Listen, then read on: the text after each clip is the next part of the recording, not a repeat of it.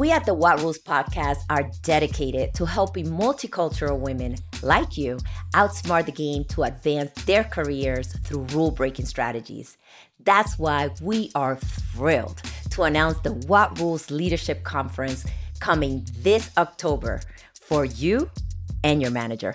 Our half-day virtual leadership event is developed specifically for women of color and their managers. And together we'll address pressing need to redefine the face of leadership and break the rules to elevate multicultural women in the workplace. So come and break the rules with us and change the face of leadership on October 25th, 2023. We will have more information soon, so save the date, follow us on social media for the latest, and we cannot wait to see you there.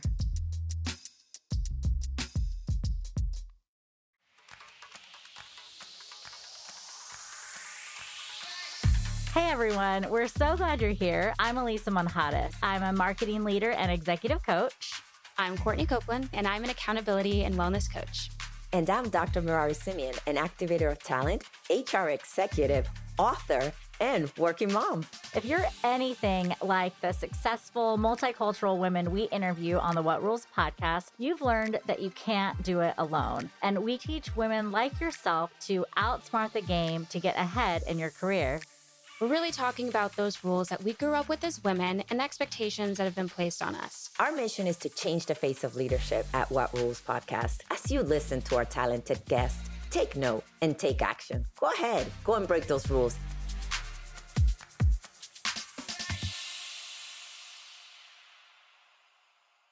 You guys, I'm so excited because we are turning a new leaf this year with the What Rules podcast. We've been doing this for a little over 3 years. Technically, Mirari and I started in 2019. We released the podcast in 2020. Yes. And now here we are, 2023, about to have our first What Rules Leadership Conference. So exciting. Yeah, it's so exciting. Yay. And we have just so much to give. And what I have been personally touched by are the Slacks, text, Instagram messages that I'm getting from actually like white men, white women, people who really want to support the advancement of women of color, multicultural women in the workplace. And what I think is really exciting is that there's this community that I see forming with all types of people who want to really change the face of leadership. I agree with you. I can't tell you how many people have reached out that are not multicultural. And the biggest question is, how can I help? What can I do? So I'm super excited that this is happening this year. Yay. These Broken Rung episodes are really to help seal in why we're doing what we're doing, not just for the conference, but why we do the work that we do. And I think of myself as a fourth generation Mexican American. I think of when I first started in my career, I had a white man as a mentor. He actually got me the job and he was my CEO. And so he was kind of my sponsor, if you think about it that way. I told him, yes, I want to work with executives. I want to be an executive coach. I was like 23. And he's like, I can't give you that, but he created another position for me so that I could get to where I wanted to go. And we worked with all men. He taught me how to look at someone firm in the eye, do a firm handshake. He would test me on my handshakes all the time. Those little things that like make a really big difference, especially when you're like 20. I think eye contact's a really big one. Yes. Teaching Yes. direct eye contact takes so much practice. The good thing is now they even have classes. Like my kids used to go to this, it's called Kids Strong. And the first thing that they would teach him is shaking hands and look the people in the eye. I'm like, they didn't have that when I was growing up. Gosh, yeah. Yes. My kids were learning that at 4 years old. It's crazy. Oh my gosh. It's just new things that they do. But it's to build their confidence. So Yeah. I wish they had that when we were growing up.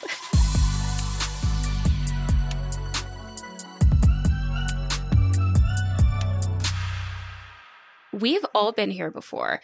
Managers were once employees, and so that's what this episode is going after. It's going after what employees are experiencing, because it's something everyone can relate to. If you're a CEO, if you own your own business, if you're a VP, if you're a director, you didn't like magically become a CEO or a VP.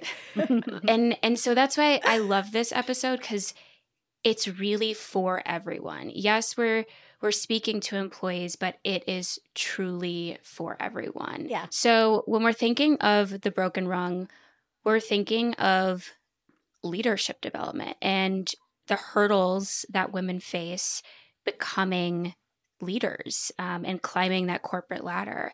There's a hurdle not even getting to the CEO VP level, but this broken rung is talking about even the hurdles in the very first steps, like the entry level steps, getting someone to open the door for you, getting a seat at the table.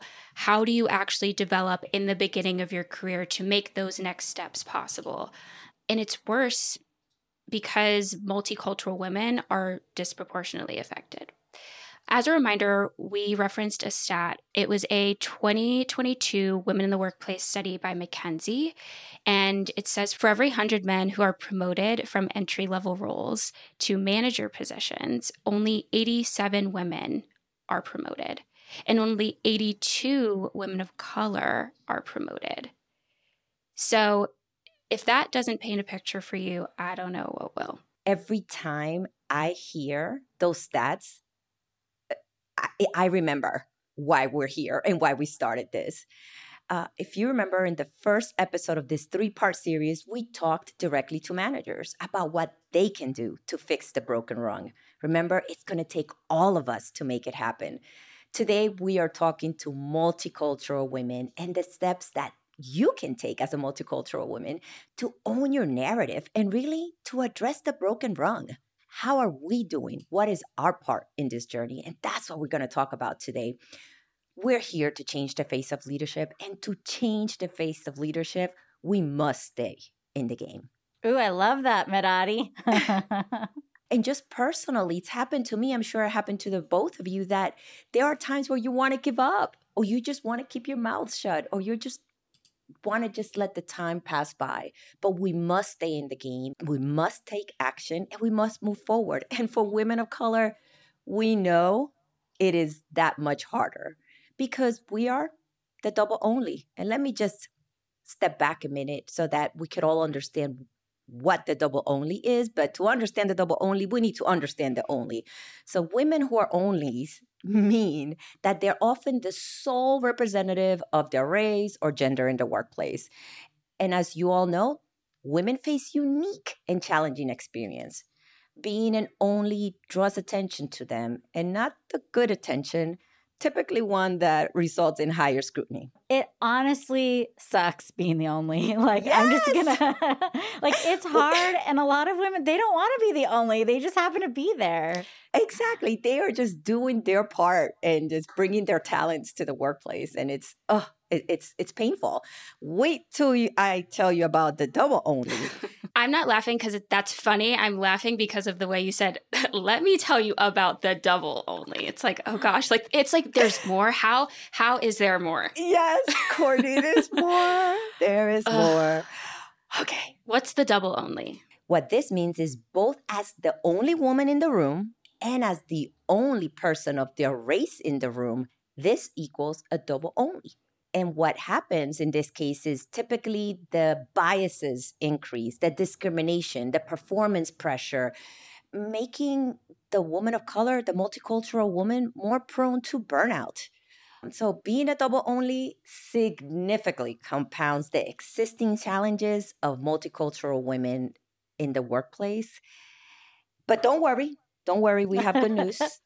We are here to shine the light into what you can do to advance your career. So while it sounds depressing, we are here with you, and we're going to make this work.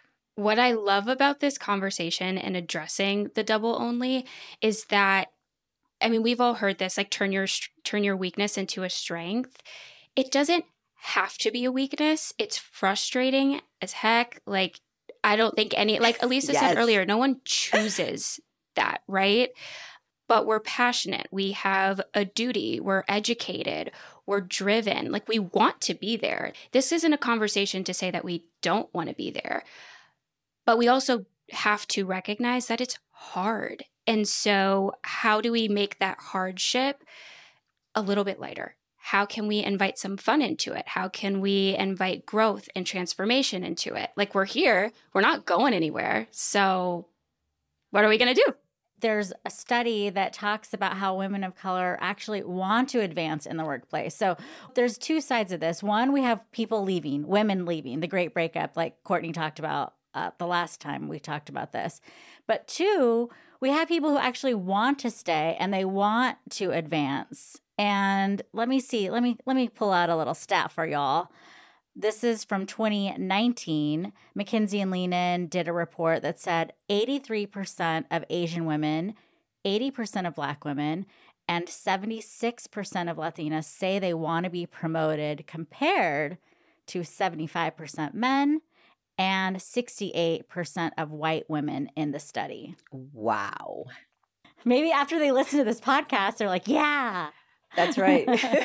So then the question is, what's really holding them back? Well, I mean, I know we want to stay positive on this podcast, but there are some realities. For example, like Latinas and Asian women are more likely than women of other races and ethnicities for other people to comment on their culture or their nationality. It's always like, where are you from? Or people try to guess which Asian are you? Oh my you know, and which Latina. Yes, that's true. And like, obviously, like this is a California thing, but I had a friend who was from El Salvador, and every time people would ask her if she was Mexican and she said, no, I'm from El Salvador, they would go, oh, you're from El Salvador. How exciting. And she was like, wait a second. So when I was Mexican 3 seconds ago, you were like not interested. And now that I'm from El Salvador, you are?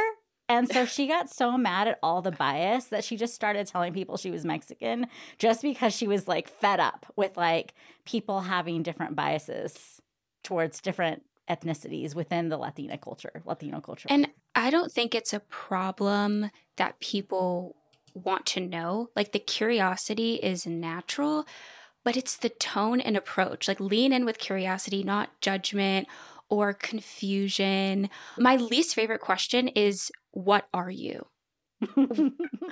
It's not funny. It's so absurd to me. It's funny because it's so common. It's so common, yes. I mean, we all know, like, Courtney and I have talked about this, how people are like, oh, like, you look so exotic, or there's something so different about you. What is it? And I think you're right. People are just wondering. They're curious. There's nothing wrong with that.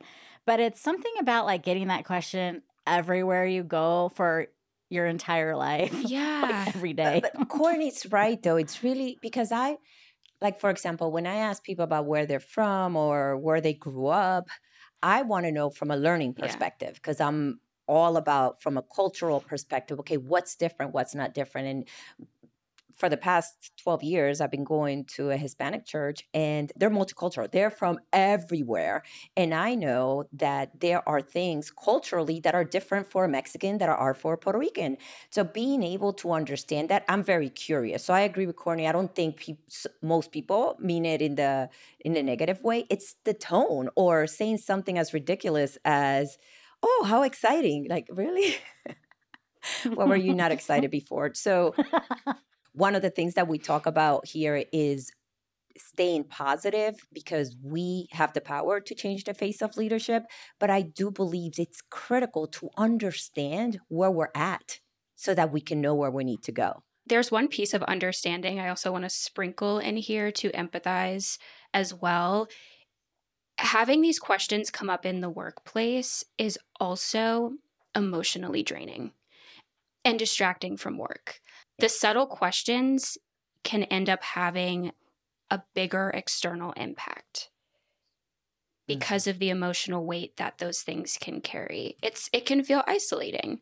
I mean, we ask people here, like, for our listeners, we want them, if they are Korean, for example, we want them to know that, like, hey, we're talking to a Korean woman this week. Like, there are some positives about sharing your culture and embracing it. That's important, because people need to see themselves in these higher level positions. And there could be a woman that has never met a C-suite Salvadorian. And by her identifying herself, that person, whether she's in another country or just in another level in her company, she sees herself and she sees somebody that could understand her or can relate to her culture. So she sees the possibilities. I think that's super important to call out, is that we need women, multicultural women, to see themselves in that higher up position from the beginning. And tying this back to wellness in the workplace, a part of your wellness in the workplace is feeling valued.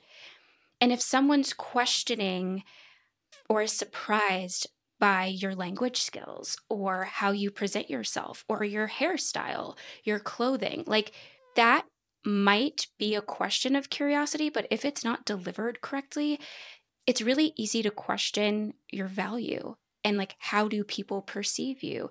Are you questioning my language skills because you're doubting my ability to lead this presentation, to give you direction, to manage you?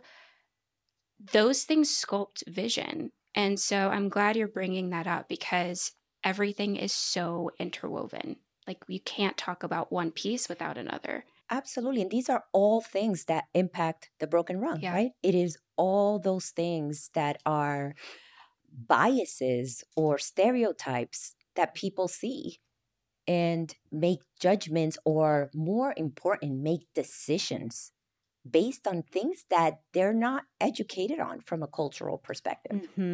So this is critical, that I wanted to bring that together, because I want people to understand we're talking about these things because they impact the decisions that leaders make. So it is our responsibility to be prepared on what we're going to do to ensure that we take control of our narrative to advance our careers. There's a statistic about Black, Asian, and Latinas and how often they are confronted, or I guess how often they encounter people who are surprised about their language skills. Like, kind of like what Courtney was saying earlier, like, oh, you're really articulate. Wow. Congratulations. That's amazing. I see, Courtney, you were shaking your head. It bothers me so deeply. Like, I've had people fully innocently question my Blackness because of the way that I speak. As in, you can't talk that way if you're Black. And I'm like, do you expect me to not be offended? Like, now, are these Black people or white people? I'm like, wait, I want to know who's saying this. Great question. I get it from both sides. Probably more Black people. Because I get mine with my California accent. I get a lot of flack from like other Latinos because I don't have an accent. But I have seen like white people being surprised that I don't have an accent. So how do you handle it? Because I think this is an opportunity for the women that are going through this, or that they will encounter this. How should they handle those type of questions or statements, Courtney?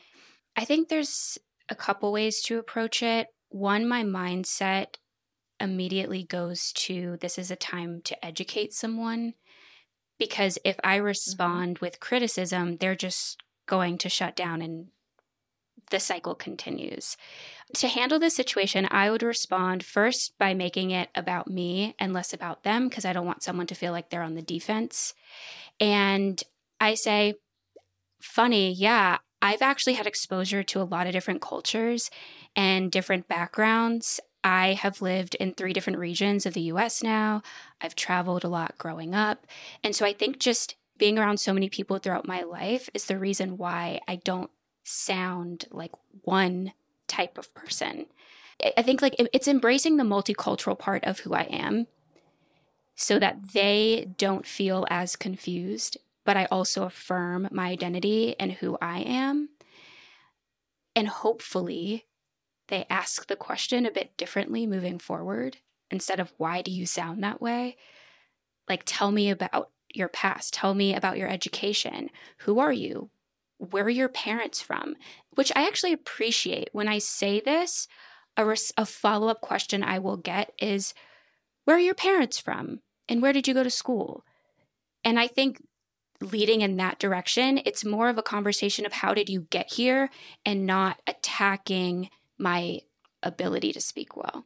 That reminds me, in grad school, I took a class. It was on multiculturalism and intersectionality. And we had to do a project where we wrote out all the layers of ourselves, like where we were born, where our parents were born, what our parents did, what we did, all the different angles of who we are. And for me, like just sitting down and thinking about everything that makes me me, one, it gave me like more understanding of myself. Yeah. So now when people ask me about those layers, I mean, through the years, it's changed. Before, people would ask me about the layers and I would feel offended or hurt, really more hurt, like, oh, you don't understand me. And now that I've just, grown up a little bit, embraced it, I'm proud of all those layers. And I'm excited that I'm different from everyone else. And I want to tell everyone because, oh, you've never seen someone like me or talked to someone like me? Great. Like, let me share more. I feel the same way. No, I love that perspective because you're coming from a positive side. If you love and embrace and are happy with yourself, it's going to come across. It doesn't matter what the situation is. They could be meaning it positive or negative, but the way that is coming from you is, I am so confident in myself and I so love my background and where I'm from that there's nothing you could do, but to offend me. If anything, I'm going to take this opportunity for you to meet people like me, so that your unconscious bias, your stereotypes change for the future. I think that's also a big part of knowing what you want. And it's helped me to step into what I actually want. Like owning that truth allowed me to give myself a chance and take risks on work opportunities that I maybe wouldn't have otherwise. Honestly, I think that's a big part of what helped me say yes when the two of you asked me to be a co-host. I think 3 years ago, probably would have had a different answer. So it's cool. Owning your truth is freeing. I love that. Owning your truth is freeing. So that's another piece of advice for our listeners. So do you know your truth? And are you happy with your truth? And what can you do to embrace your truth? Because like you said, Courtney, it is part of your well-being. And I mean, in this case, truth, sometimes it bothers me when people say truth, because it's like so overused right now. But I think in this case, it's like your identity, I guess. Yes. I don't know if that's a better word or a different way of saying it. But it's also part of owning your power. Yes, that's what it is. Owning your power. And your identity is your power. Absolutely. Your experiences are your power. Absolutely. I love that. I mean, I think I've been hearing, right? Advocate for yourself. So know your identity and how that makes you different in a good way. You said, Elisa, right? Like it's knowing your identity and loving who you are. What else? What are some of the other things women can do when they're faced with this double only that we know has an impact with the broken rung? One of my favorite stories on our podcast has been episode 35, Lucy Park, Korean American. Oh, yes. She's a partner at one of the largest law firms in the world. It's huge. Perkins Cole, just so you all know. And she was a partner at the law firm, and one of the other partners, they teamed up on a lot of their work together. And he started noticing that every time they walked into a room, whoever was in the meeting would ask Lucy to get them coffee or water, not knowing that she was a partner in the business. And so they came up with a plan. And the white male partner said, okay, Lucy, this is what we're going to do. Anytime we go into a board meeting, you're going to sit down first. I'm going to stay standing and I'm going to start offering people something to drink. How are you doing? And I'm going to play like the host of the party. And then everyone will see that you are the boss. And I'm going to ask you first, like, can I get you something, Lucy? And what that did was it leveled the playing field for her. and it helped people to gain respect. And I thought that was really cool that he did that, because he saw the bias, and he was like, Yes. no worries, I got you. He wasn't even a sponsor, he was just a colleague. He's like, let me take care of this. And I thought it was really cool that he recognized it and that she accepted the help. And that's part of it, right? Is accepting that help and saying, when people say, how can I help you? Or, hey, is it okay if I do A, B, or C for you? That you say yes. Because to your point, this was a game changer for her. People realize she's the boss. I love that.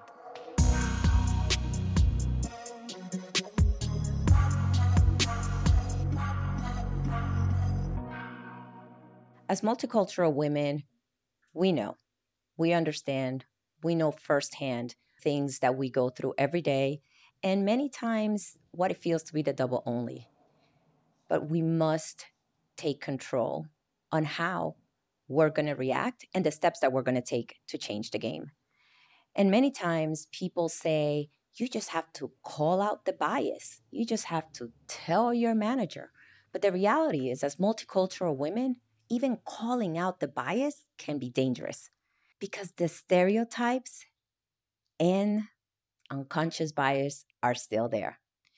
So, what I recommend for multicultural women and things that I've done in the past, if it is in a meeting, you get allies around you. Who are the people in the meeting that you trust that can either bring it up or say it differently in a way that is supportive to you?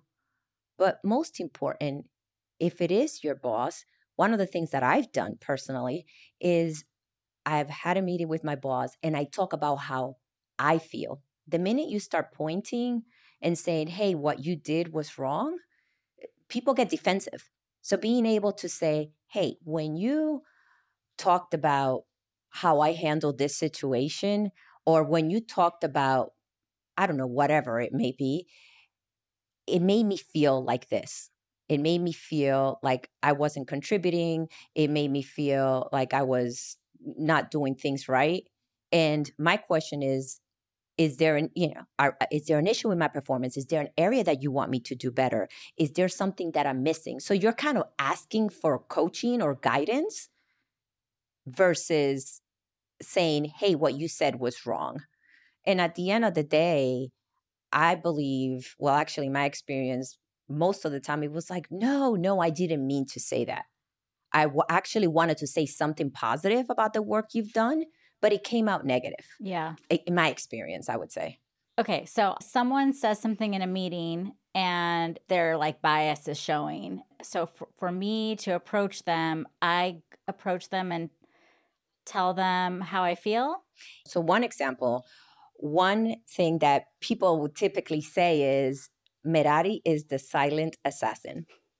Get her the work and she would get it done, and she will remove the people out of the way that are obstructing the way to get things done.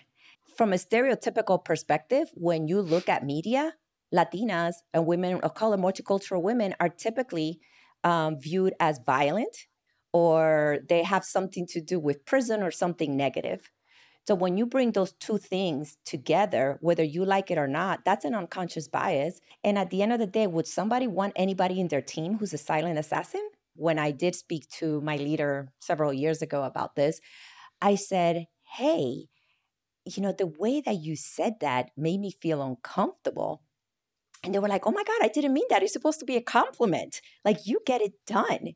And what I said is, in the future, I would appreciate if you could say, if you could tie it to a competency and say, Merari, you do great execution. You're a great influencer and a relationship builder. So whenever there are issues in the way, you get it done because you have all these abilities.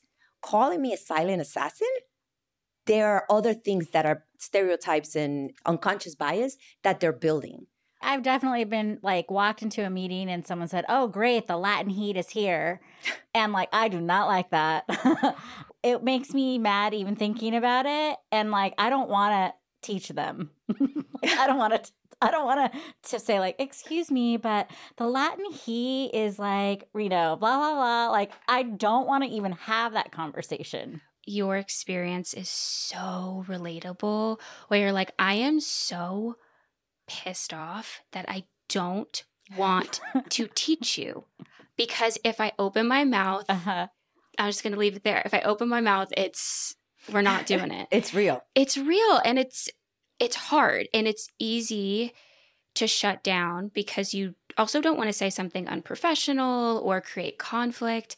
In hindsight, would you change anything? What I did, by the way. I did That's what you did. And it's so relatable, and it's okay because it's hard. It's so hard to respond in that moment. But now that you're out of it, what would you do? I really love the idea of saying, hey, you know what would have been a really great compliment? Or you know what I would like to receive? Like you said, I brought the heat. It's really because, number one, this is for me personally, like I'm good at having hard conversations. When someone needs to get let go or someone needs to be reprimanded, like you call Elisa, as nice as I am, like I'm really good at like giving people the bad news. Now thinking about everything in Medadi's example, I'm like, okay, I would love to be able to say, Elisa, your communication skills are really effective in helping us get things done, and we appreciate that. But this is like how I feel in this moment is I need to practice how I would say things like that because it's so foreign to me to help someone give me a better compliment. I know what my strengths are. I know what I'm good at, but asking someone to recognize them, I need to practice that so that in the moment, next time someone says something, I have it ready to go. Yeah. And I guess that's where like mentors come in, right? Like that's who I can practice with or with you all. So I think also, Elisa, write down the things that you appreciate hearing and bringing in mindfulness and wellness into the workspace. Be mindful of times that you hear compliments from coworkers and how does it make you feel? Do you find yourself more productive after you get XYZ feedback? And one of the things that my coach tells me every single time we talk is where focus goes, energy flows. Yes. With that in mind, I'm like, okay, instead of telling my boss what I don't like, I focus on the things that served me and that really built me up and supported me. So I'll tell her, thank you. It's so helpful when you tell me X, Y, and Z. It's really affirming to me when you tell me I care what you have to say, or when you say I value your leadership. I value the words that come out of your mouth. It's really comforting, I think, because that also tells her how she can support me. And her mind's then thinking, okay, these are the ways that I can fill Courtney in the workspace, and that can help her do her work more efficiently, more productively, and help us work together as a team, rather than, oh, shoot, let me try to take back or undo all the things that offended Courtney, which I'm not saying she has, to be clear. She has not. So yeah, I think just shifting the focus too and focusing on the good has really helped me. And it's developed this like positive reinforcement pattern. You're also teaching them without teaching them, right? Without sitting down and educating them, you're actually teaching them a new behavior and something that is positive. It's like, hey, I like when you do this, or this is reinforcing. And hopefully that's something that they continue to do, not just with you, but with others. So reinforcing those areas I think are critical, especially, I would say, whoever's sitting at the leadership table when you're having those conversations, reinforce the good. I love that, Courtney. I think the lesson here and how this can help, if you're listening to this and you're wondering, how do I respond? Leaning into the conversation with, this is how you help me. This is how you've already helped me. And moving forward, it would help me if you XYZ. Thank you for sharing that. I love that you said that because I find myself in a crucial turning point in my career right now. I'm currently transitioning from a great career. And one of the questions that I get the most from people is, how can I help you? And number one, you got to be prepared to say how they can help you. But number two, I never even thought of saying, you've already done A, B, C, and D. Thank you. That was extremely helpful because a lot of these folks, this is not the first time that, well, many are the first time they meet me and say, hey, how can I help? But others are like, they've been in my career with me in my career journey, and they've been very thoughtful and very helpful. So I love that you're saying that and how we can continue to reinforce that. But having those relationships and being able to have those people around you are critical in all aspects of your career. Yeah, I think it's like you want someone, it's like a cross. You want someone above you want someone below you, and you want people on both sides of you. And that's your community of support. You have people teaching you have people walking alongside you, and then you're then helping others. And even, I'm sure you both can relate, when you're helping others, you actually learn a lot about yourself, and it reinforces the things that you know are true or things that you know you should do, but maybe you don't. So like I could easily tell someone, hey, why don't you affirm your coworkers or your leaders? But I don't do it myself. But just having those conversations like are a good reminder for me. Like we really need each other. Yes, we always say this, right? You don't have to do this alone. There are people around you, whether they're mentors, sponsors, or just peers that you can talk to and that can help you through this process, regardless of what you're going through at work. But by not doing it alone and getting the support or the advice, the mentoring, whatever it is, it empowers you, and it helps you advocate for yourself in a different way, in a way that comes across impactful, so that change is made. We don't want to say things just to say things. We don't want to call out bias just to call out bias, because whether we like it or not, we are double onlys, and it's not going to be received the same way as if somebody that is not a double only would say it. We got to be strategic about how we do this, and being able to talk to your peers, mentors, or, just even us right here. We're talking about these things. Okay, how can I do it better? How can I get my point across? And to do that, we got to be strategic, we got to be intentional, and we got to pay attention so that we can take one step forward instead of backwards. And these are really like one step at a time, one Yes. strategy at a time. Yes. We really only talked about a few different strategic tactics. We're going to talk about so many more at our conference, the What Rules Leadership Conference. Let me just give a little plug for that, happening in October. Look at our show notes for the registration. But the bottom line is that we have to think ahead. We have to access our network, and we have to practice so that when we need to speak up, we know how to speak up. Yes. Because as a double onlys, it has to be done a certain way, and that's just the way it is.